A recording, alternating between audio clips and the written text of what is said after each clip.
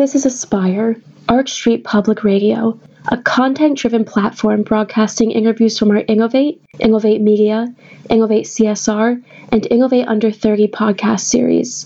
Aspire gives public voice to socially conscious and forward-thinking leaders within the nonprofit and for-profit sectors, academia, journalism, and social entrepreneurship. My name is Robert Rim, Managing Editor for Arch Street Press. I'll be your host today. Today our guest is Carolyn Miles, President and CEO of Save the Children, a nonprofit with an international reach in securing children's futures by bolstering a healthy start to life, access to education, and protection from harm. By investing in children's lives, Save the Children is changing the course of their future as well as that of the entire population. Programs now exist in the United States, Africa, Asia, Latin America, the Caribbean, the Middle East, and Eurasia. 6 major campaigns comprise the work of the organization and its partners through fervent, dedicated efforts to address child protection, education, emergency response, health and nutrition, hunger, HIV, and AIDS. Eglantine Jebb founded the Save the Children Fund in England in 1919 to aid children in war-ravaged Central Europe, proclaiming, "We cannot leave defenseless children anywhere exposed to ruin, moral or physical." The organization has grown from the dedication and work of this one woman to an internationally acclaimed nonprofit, making it one of the highest-rated and most effective charities in the United States and throughout the world. In 2013 alone, Save the Children reached more than 143 million children in over 120 countries. Carolyn joined the Save the Children team in 1998, served as Chief Operating Officer from 2004 to 2011, after which she became President and CEO. During her leadership term, the organization's reach has more than doubled. Available resources for its work have increased from $250 million to almost $700 million annually, and nearly 90% of those resources are spent directly on programs for children. Carolyn champions ending childhood hunger, education success, and eradicating preventable child deaths as her signature campaigns. Carolyn, it's a pleasure to have you with us today. Thank you, Robert. It's great to be with you. Before you joined the Save the Children movement, you worked in the private sector in Hong Kong for American Express and also as an entrepreneur. This served as a springboard for your involvement and investment in children's welfare. Can you tell us more about your experience in Asia and literally what piqued your interest in switching to the nonprofit sector? Sure. I had the opportunity to go to Asia with American Express, and as you said, I worked both for a big company, Amex, and also in a startup business there. And I also had 2 of my 3 children while I was in Hong Kong, and we traveled a lot with our kids around the region. And it was actually during one of these trips that it really hit me how different the life of my children was versus the life of the children that I was meeting. And it was a particular trip actually to the Philippines, and we were on our way into the capital city and stopped at a stoplight, and a mom had a baby and was begging at the window. And I happened to be holding my son, who was about the same age as that baby. And I think for me that was a real turning point in this recognition that most children in the world don't have the same opportunities that a lot of our own kids have, and certainly my children had, born to well-educated parents that could give them kind of anything. And it really has so much to do with where you're born and who you're born to. So that really set me on a path to start doing some work, actually originally in Asia when I was there in Hong Kong, volunteer work. And then when I came back to the U.S. a couple years, about a year and a half later, to look for a nonprofit position that worked for children. And I was lucky enough to end up at Save the Children. And your work as an entrepreneur, did that give you the kind of flexibility that other people might not feel? As you know, as an entrepreneur, you have to deal with so many different things. You have to be flexible. You have to be so many different things than working in the corporate sector, like a blue chip American Express. So, did that experience set you up for ultimately leading Save the Children? I think it did really help me in recognizing, I mean, we were starting up a retail coffee business in Asia, the land of tea drinkers. So it was quite an experience, and we were doing kind of everything, and so it was very different from working in a big corporate organization.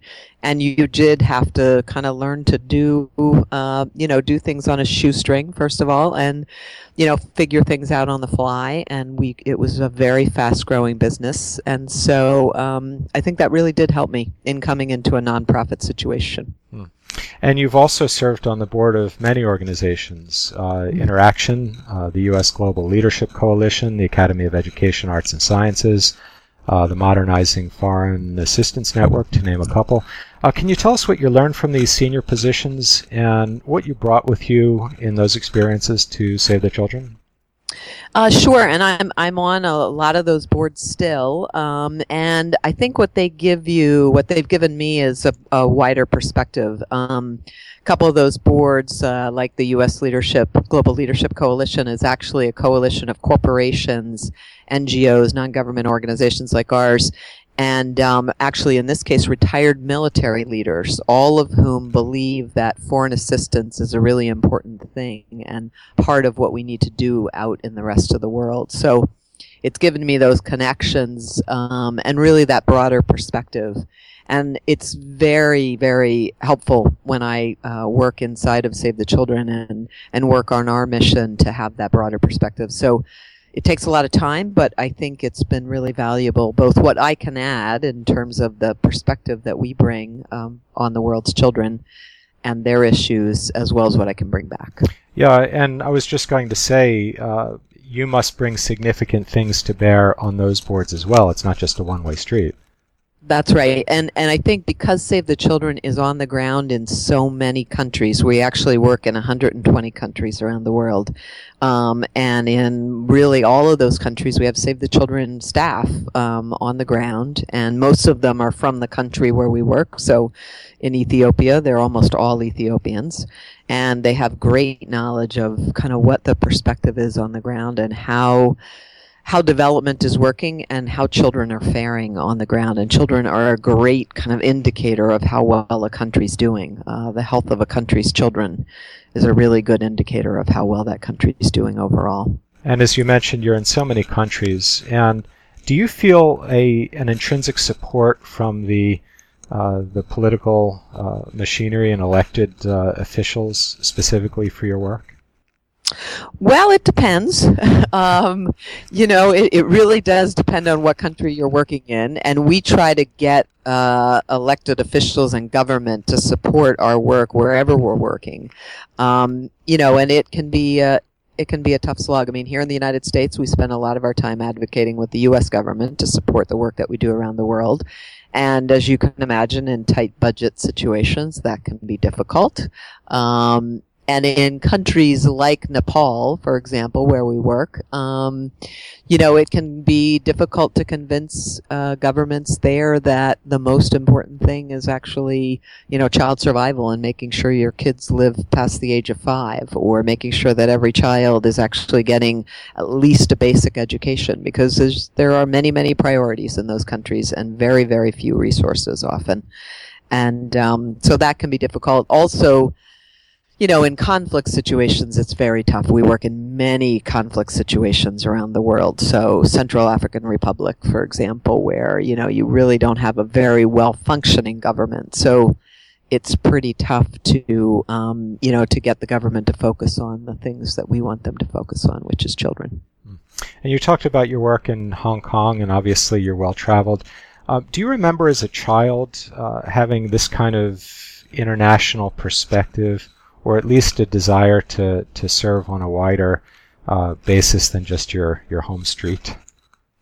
Actually, unlike a lot of our staff who I think have had experiences from a much younger age, I really did not come to this work until later, till I traveled extensively in Asia. That was really the turning point for me. I grew up in Pennsylvania, outside of Pittsburgh, and had a pretty kind of normal suburban life, and frankly did not think a lot about the world when I was younger. Very different, by the way, from most young people today. It's a totally different world today. Yeah, and clearly young people are very quick to express and want to get out and serve. That's right. Which is Absolutely.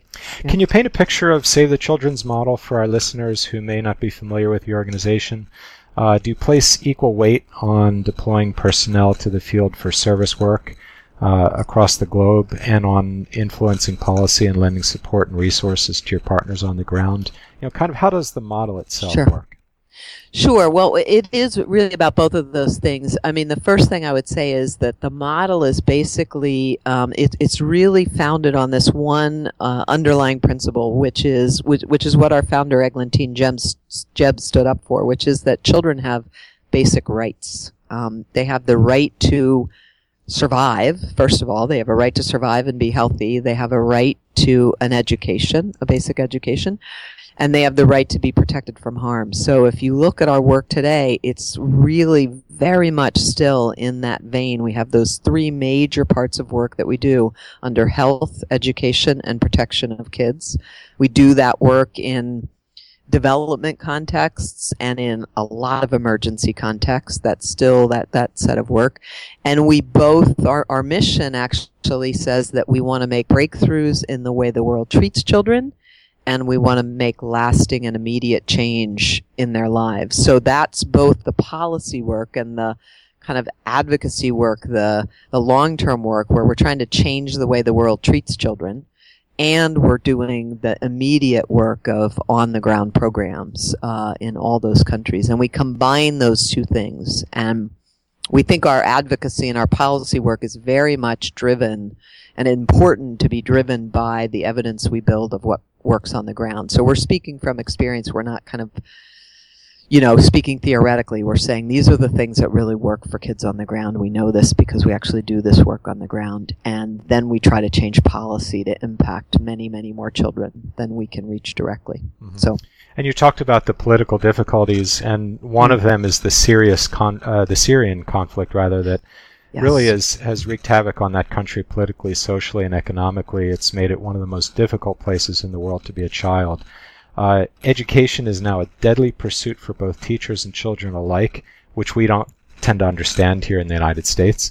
And access to proper nutrition itself continues to be strained. So what does Save the Children's Syrian campaign focus on, and what have been the outcomes so far? Sure. Well, sadly, we're coming up to the fourth year, actually, of the Syrian crisis. So we have been working on, and we've been working on this at Save the Children since the beginning, working with and for children. So, this has been a huge refugee crisis, first of all. So there are 3 million people who have fled the country, and half of those people are under 18. They're children.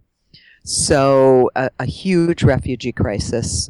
200,000 people have died during the last 4 years in and around Syria.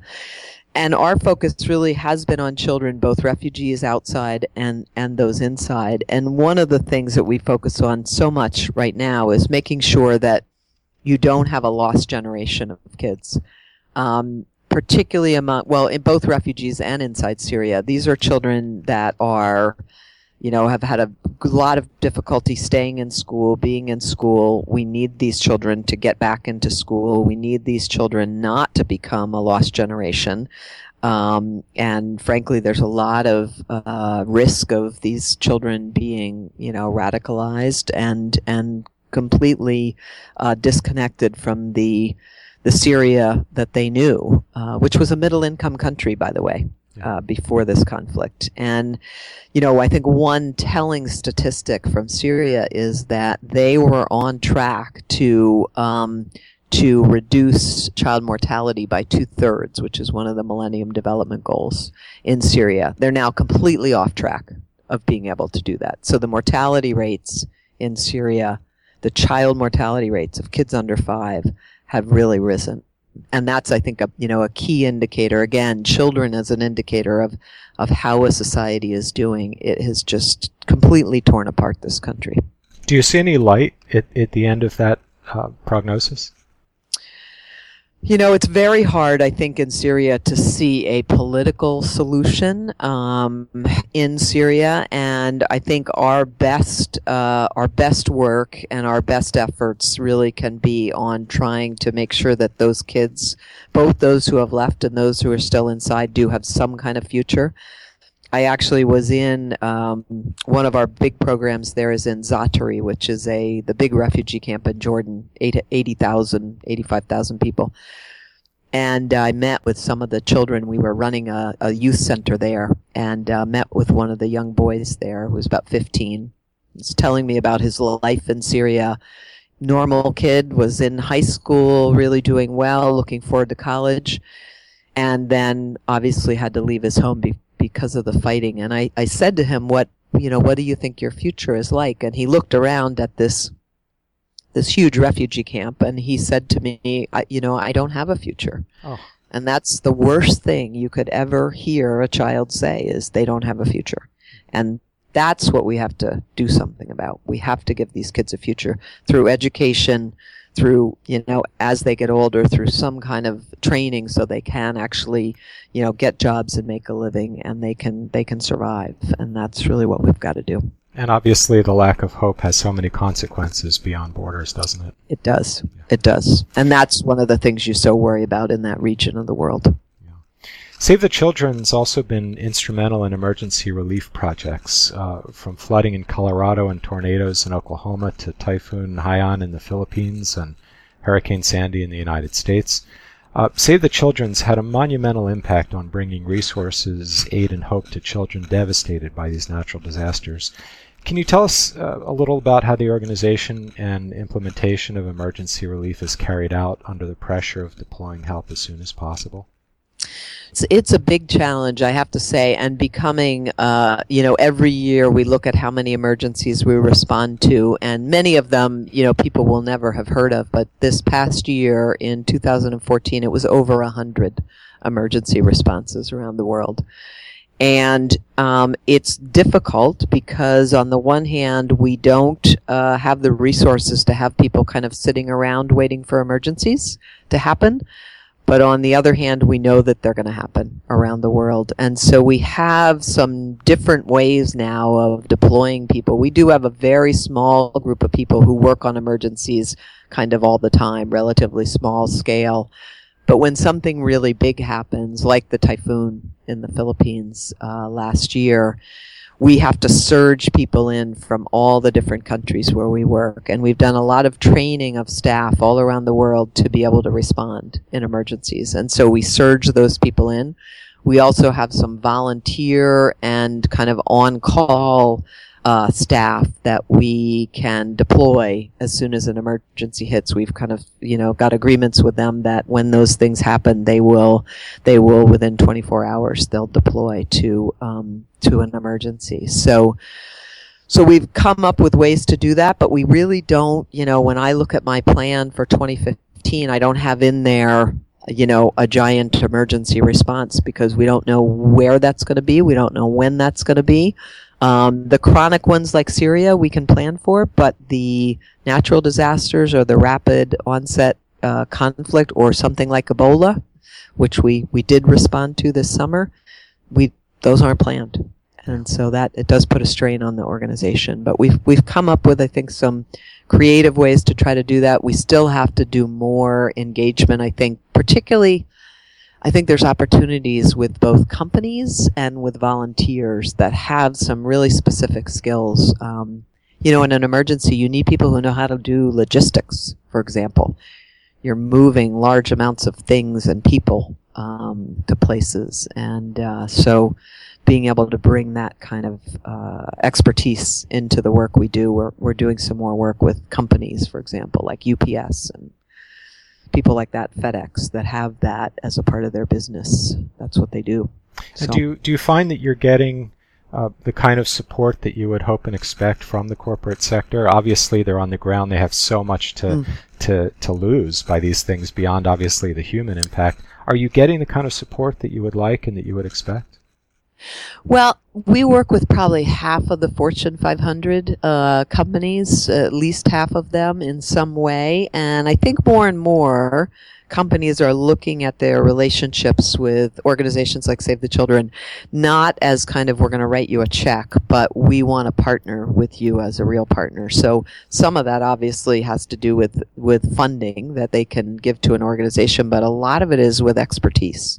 And, a really good example, we're working with Johnson & Johnson all around the world on, our newborn survival. I mean, babies is a big part of their business around the world. And one of our major objectives around the world is to make sure that kids don't die under the age of 5. And the majority of children that die under the age of 5 die in the first month. That's babies. Yeah. So working with J&J on that issue, and on things that we can do on the ground and work that we can do with their own people and with their R&D and all of those things can be hooked into what we're trying to do together. Yeah. Now this, of course, is emergency relief, and then you get the slow-burning issues that are no less chronic and critical, like HIV and AIDS, which plagues an estimated 34 million people across the world. Can you tell us more about the treatment and prevention campaign and what kind of impact it's had thus far? Sure. Well, of that 34 million, 3.4 million are children who are currently living with HIV and AIDS. So that is a big issue. And actually, there is there is the possibility that we could actually see in the not too distant future, we could see an AIDS-free generation of kids, because AIDS is passed on from the mother to the child. So preventing that transmission and actually getting to the point where none of that transmission happens to children through the mothers is definitely possible. And we think about this AIDS-free generation, and that's a lot of what our work really focuses on, is stopping that transmission. And what are the biggest barriers to educating the public?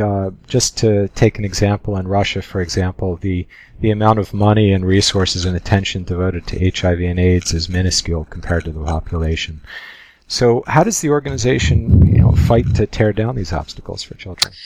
Well, I think with things like HIV/AIDS, it's really working inside of those countries, and it's working with both the general population to educate them, and with HIV/AIDS, it's really educating them on what is this disease, how is it transmitted, what can be done. And it's also working with governments and trying to get them to give attention to those issues inside their country. As I said, that can be a real challenge in some places where we work, and we have more success with some governments than we do with others, for sure. Now, considering that the work that you do is just indelibly positive for the society, can you give us an idea of why you would get that kind of pushback from governments? Is it just a financial issue, or is it a philosophical issue, quote unquote? I mean, how do they justify just not devoting the proper attention to this? Yep. Well, a lot of times, so it can certainly be driven by finances, and that's just a issue of, we think there are things that are more important in some cases, and depending on the country, defense is the most important thing, and that's where any of the funding that they have is going, or most of it is going. But the other issue oftentimes is, depending on the country, and particularly in middle-income countries, actually, or emerging middle-income countries, the poorest children are the ones who are dying, not getting an education, not, in child labor, not being protected from harm. And those people don't have a huge voice. I'll give you an example in Guatemala, where I just was last month. It's the Mayan populations, the indigenous populations up in the northern part of Guatemala, where you see most of the malnutrition, most of the child mortality. And those people are they're not at all powerful politically. So politicians everywhere, are listening to the constituents that they think have the power to keep them in office and in power, and oftentimes those people have no voice.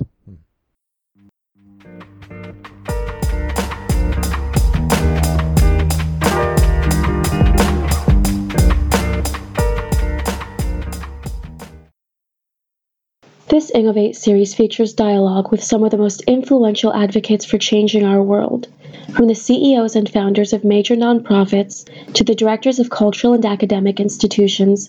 Innovate demonstrates the vital role of empathy as an agent for that change. Innovate and Aspire are produced in partnership with Ashoka, Innovators for the Public, the Kellogg Fellows Leadership Alliance, and the Philadelphia Social Innovations Journal, and presented by Arch Street Press and the Public Radio Exchange.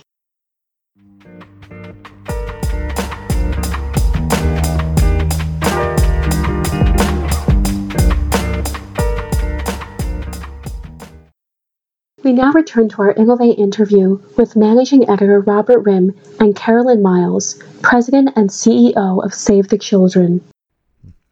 And we've been talking about the things like the natural disasters and also HIV/AIDS, but then when you get right down to adults abusing children, each year up to 1.5 billion children experience physical, emotional, sexual violence, and tied into these travesties is the worldwide issue of child trafficking and prostitution.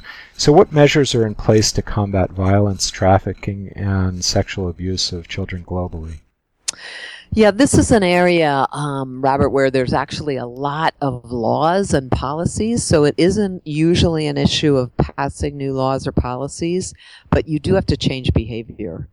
In many countries where we work, and India is one of them, that's a really good example, there are lots of laws on child labor in India, and state by state in India and nationally, across the whole country, there are laws, but it comes down to attitudes and beliefs, and people look the other way when a 12-year-old is involved in, harmful labor or child labor there. And so you've got to also start within the society. You have to change the attitudes of parents. You have to change the attitudes of employers, in this case, when you're talking about child labor. You've got to change the attitudes of the police to enforce these things. I mean, you really have to get into the community level and start to try to change those beliefs and attitudes. Because oftentimes, on this particular issue, for example, child trafficking, child labor, child abuse, and particularly sexual abuse, there are lots of laws, but it is really about behavior, and that's the change you're trying to make. And a lot of our programs, there's a big behavior change component. And I would think that, laws are very black and white, but behavior can take generations to change. So how do you actually get right in there and move a culture to change their behavior?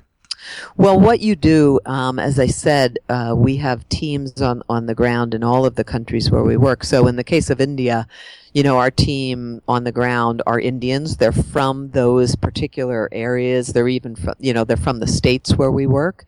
So they understand the culture, and they can go in and understand who is it that's going to be able to change some of those behaviors. A great example in a lot of countries where we work, the big decision maker on how a woman gives birth, for example, which has a lot to do with having a safe birth and having, a child survive birth, is the mother-in-law.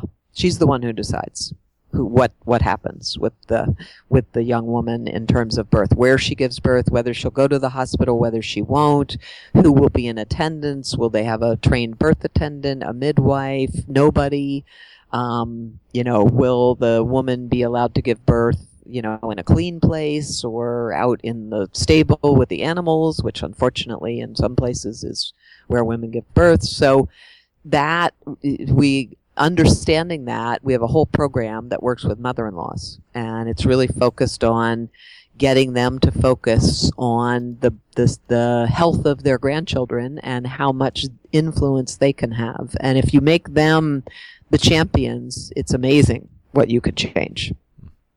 And you talk about women giving birth, and clearly tied into that is childhood nutrition. So what does Save the Children, what does your childhood nutrition campaign entail? Well, we're really working there on both improving the health and nutrition of mothers and newborns, but particularly children under the age of the children under the age of 2. Malnutrition actually has been shown to be a key underlying factor for the death of kids under 5. So about 40% of the death of kids under 5 is attributable to this underlying issue of malnutrition. When kids are malnourished, they aren't strong enough to withstand even a common thing like pneumonia, which is a very common issue in terms of the developing world. And if they're malnourished, they will die in much greater numbers. The other big issue on malnutrition is something that's called stunting, which is kids survive, but they are extremely small and underweight for their age, which physically is an issue. But actually the real issue is one that you don't see, which is what happens to kids' brains and the development of kids' brains if they don't get the right nutrition, particularly from conception to age 2. Yeah, and so that can't be revisited once it's over. It's over. No, you can't go back and kind of make up for those 1,000 days from conception to age 2. If a child didn't get the right nutrition, they will be stunted both physically, but importantly, mentally for the rest of their lives. And that really plays into, again, the development of a country. I mean, if the productivity of your population has been really reduced because of malnutrition of kids when they're young, the country is not going to go forward in the way that it could if you tackle that. So. And do you find that countries in the developed world are actively supporting malnourishment throughout the rest of the world in the developing part of the globe? They are actually. The U.S. government is a good example here. The U.S. government has an initiative called Feed the Future, which is really focused on food, as you might expect, and we've been pushing very hard to make sure it's not just about productivity of places being able to grow more food, but nutrition, so that they're growing the right foods, and mothers particularly are getting the right information about how to make sure they prepare the most nutritious food for their kids, and that they, especially in those 1,000 days, that they're getting the right nutrition and their kids are getting the right nutrition. So the U.S. government's actually been a real leader on this particular issue, and other governments around the world as well. Many of the governments in Africa, the countries in Africa, are really focused on this idea of nutrition and making sure, because again, they see the impact on their country's future in making sure that kids and mothers get the right nutrition. And do you work directly with governments to influence policy along these lines? We do. We work directly with governments both in the countries where we have programs as well as in the developed country governments to influence their policies, their aid flows, the things they spend their time on and their focus on, what kinds of programs they're really delivering. So we do. And you mentioned the UN Millennium Development Goals. And what role do they have and have they played in Save the Children's Manifesto? Yeah, they've actually been quite important, and I know they're, outside of the development sector, they're not as well known, although they've become, I think, more well known in the last couple of years. But they are these 8 goals that all of the countries that are members of the UN signed up to, and they've made a great difference. Particularly the 2 or 3 that we focus on. One is on cutting the number of kids that die under the age of 5 by 2/3, and that's in each country around the world. And that has had a big impact. Since 1990, we've cut the number of child deaths from, to about over 12 million a year down to about 6 million a year. So in half since 1990, by 50% around the world. And some countries have done better than others, but globally, that's what it looks like. And the Millennium Development Goals have had a big impact on that issue. Education is another good one. Really focused on getting more kids into school, and again, very, very successful. Hundreds of millions of kids in school that weren't in school, 15 years ago. The real issue now with education is you can't just get kids into school, they actually have to learn while they're there. So yes. A lot of our work is focused now on learning outcomes, it's not good enough to just get them in the chair in the classroom. They actually have to learn. And also, you mentioned education, and obviously learning extends to adults just throughout the whole process as well. And Right. I would imagine that very few people, or relatively few people, know about the UN Millennium Development Goals. So can you give me an idea of why that's not, given what they are and what they represent and the impact that they've had not only on Save the Children but across so many other organizations and countries? Why isn't something like that better known? Well, it's an interesting issue, and actually one now that they're finishing. So the 2015 is the last year of the Millennium Development Goals, and there's been a lot of discussion on why they weren't better known. And part of it was that they were kind of developed from the top down, and some folks at the UN in New York kind of developed them and then tried to get them taken up, and they were taken up by many countries, and people started to learn about them much later. But this time around, there's a very different process to try to develop what comes after the UN Millennium Development Goals. They're calling them the Sustainable Development Goals, but many, many countries have been very, very involved from the beginning. And there's also a campaign with young people, actually, to try to get this out into the public using a lot of social media, for example, and to try to get them to understand what are these things. Because really, these goals are not so much for you and I. They are for the 15-year-old of today, because they're really focused on what do we want the world to look like in 2030 and beyond. Right, when they're adults and have their own children. That's right. Yeah. That's right. And what's the name of this campaign? So right now it's called Action 2015, and there's actually a website, action2015.org, and people can learn a little bit more about what this process is to develop these goals, what they look like right now, how people can get involved, why they're important. So, and we took a bunch of 15-year-olds to Washington about a month ago, and had them go and talk to government officials and UN officials and really talk about why they thought these things were so important and what they wanted the world to look like in 2030. And must have made an incredible impression on these young people. It was terrific. I met with them when I was there, and they are so much more worldly, than I ever was at 15. I have to say. Yes. I mean, really unbelievably articulate, and had been in much of Africa and Asia before already, and so it was really amazing. Yeah. They were terrific. And you've talked a lot about partnerships. So how are these partnerships forged, both in the United States and throughout the world? How do you generally identify and then actually go ahead and solidify these partnerships? Well, it really depends on what we're working on. And, if it's a partnership with the government, we go to the right place in that government. So say we're working in the Philippines and we're trying to influence, some of the health indicators or the outcomes of health for kids. We'll go and work with the Ministry of Health there, who's really in charge of health programs and health efforts and policy in that country. And we'll work both at the national level, but we'll also work with governments down to the community level, because a lot of times, again, you can have policies at the national level, but getting them implemented down particularly where poor kids live, that's really the challenge. So that's one way in which we do partnerships. A lot of times in things like child nutrition, there are coalitions of organizations that want to work together. So on this issue of nutrition in the first 2 years of a child's life, for example, there's a 1,000 Days Coalition that's made up of 50 different organizations that believe this is really important. And we do things together. We do advocacy together. We do social media together. We do programs on the ground together. So those are, a lot of times it's around the issue that you're really trying to drive. Mm-hmm.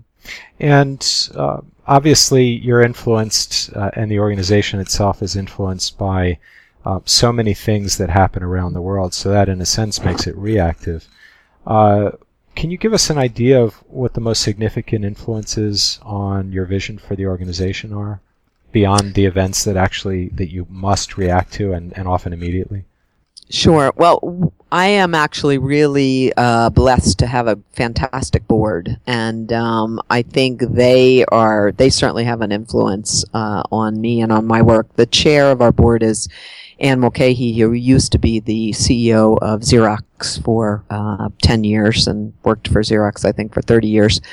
And, she is a great leader, really turned Xerox around and has some fantastic ideas just in terms of leadership and management. And you can bring a lot of those things into the nonprofit sector. So she's one influence. Cokie Roberts is on our board, another great, mentor, I think, for me, and communicator. She's a fantastic communicator and is really able to help us with that. So those are a couple of the people that I think, and then our founder, I think, is a mentor and a real visionary for the organization, and we talk about her all the time. And her idea that children actually have rights, I think, is a fundamental thing, foundation for our work. Sure, So. and I would imagine, not imagine, I know this, that young people actually look up to you as a mentor and a role model.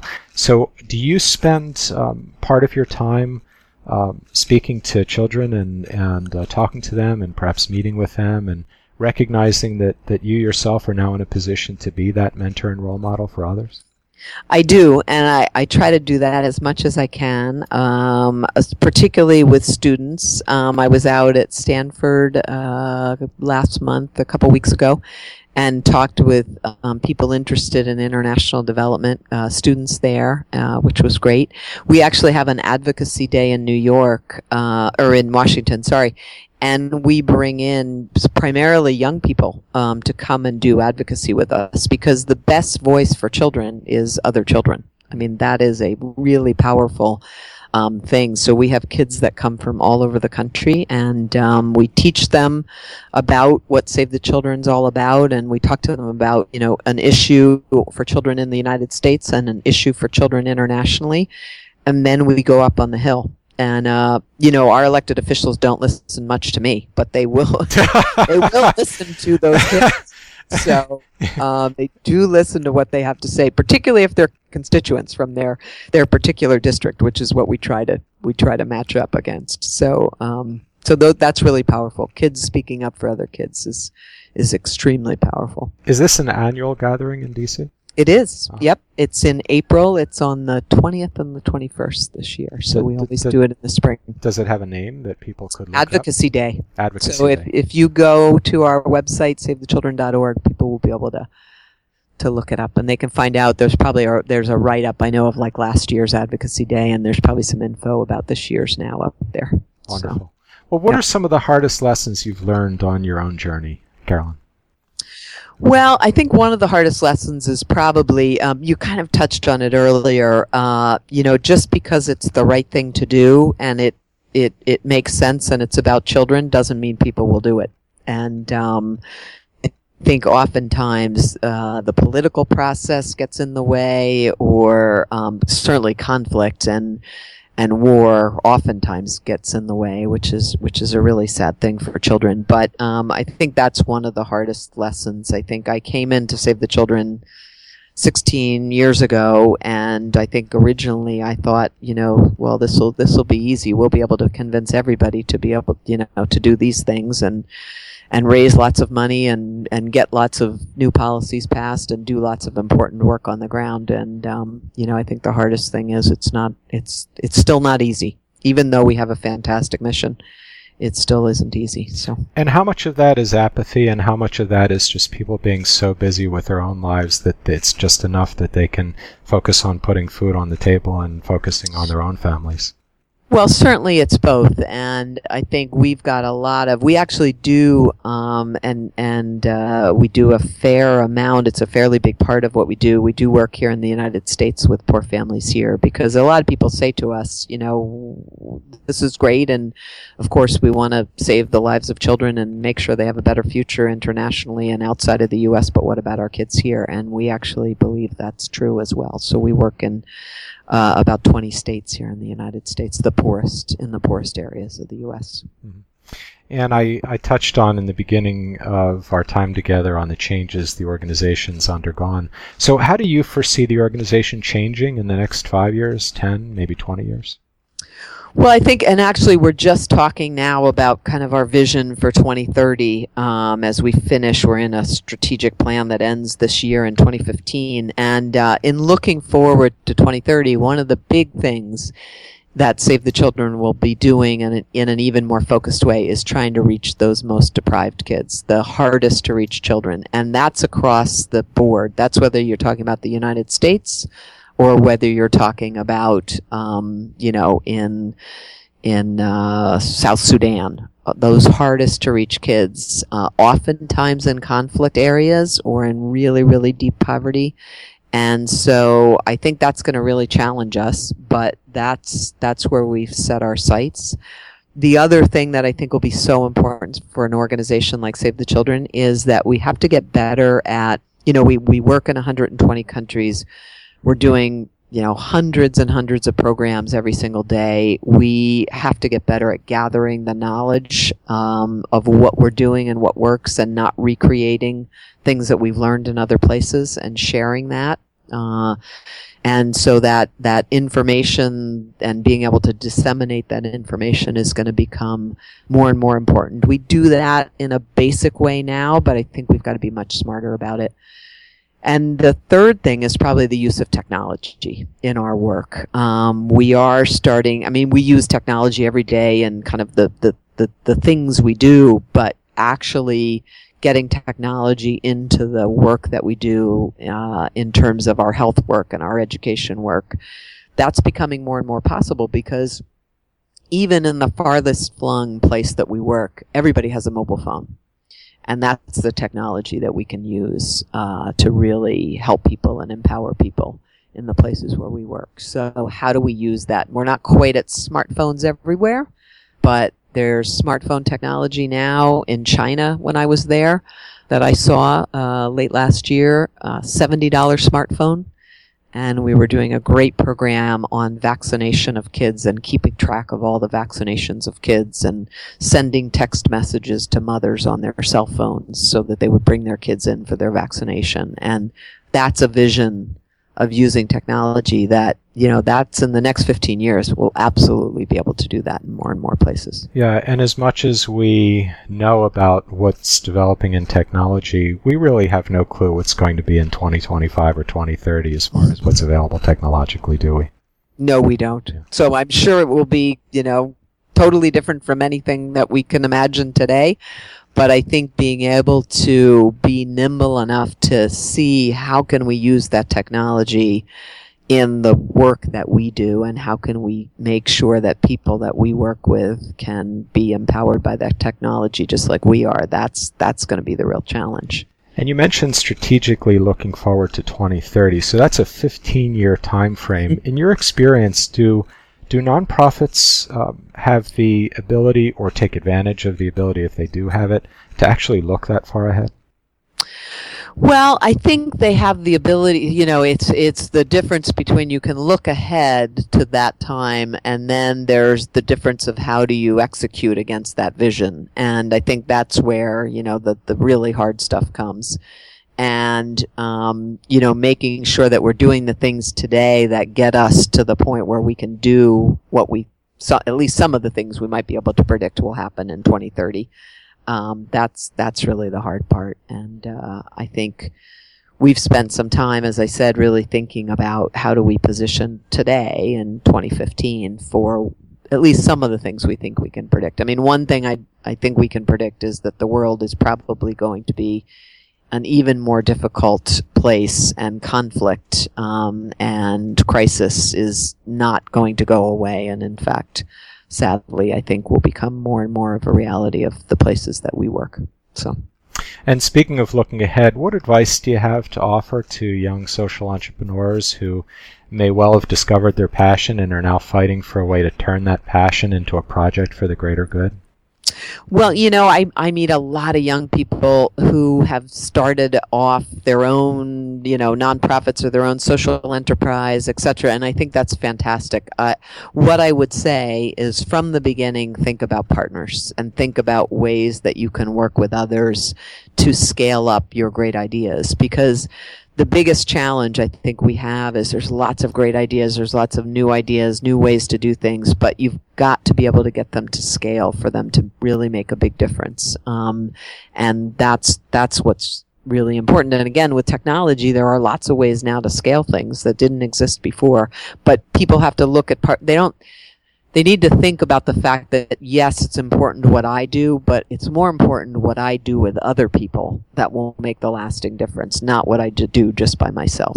And so I think that idea of partnership from the beginning is really important. Yeah, and you mentioned earlier about how aware young people are compared to what it was a generation or two ago. And I see it all the time, and it's actually a cause for optimism. That these young people really want to make something of their lives beyond just the house and the paycheck. It's really great to see. It is great to see, and gives you, I think, a lot of hope for the future. There is a huge, focus of young people on these issues, and they not only are they focusing and talking about it, they're actually doing something about it, which is fantastic. Right. Well, Carolyn, to you and your entire team at Save the Children, our heartfelt gratitude for all you do on behalf of the world's children. Great to have you with us today. Thank you, Robert. I really enjoyed it. Thanks so much. And the best way to reach Carolyn and to support the crucial work of Save the Children is through savethechildren.org, and you can also read Carolyn's blog, Logging Miles, on their website. Click on the links above this podcast for further details. Thank you for joining us today. Our library of interviews and a range of further resources may be found at archstreetpress.org or prx.org.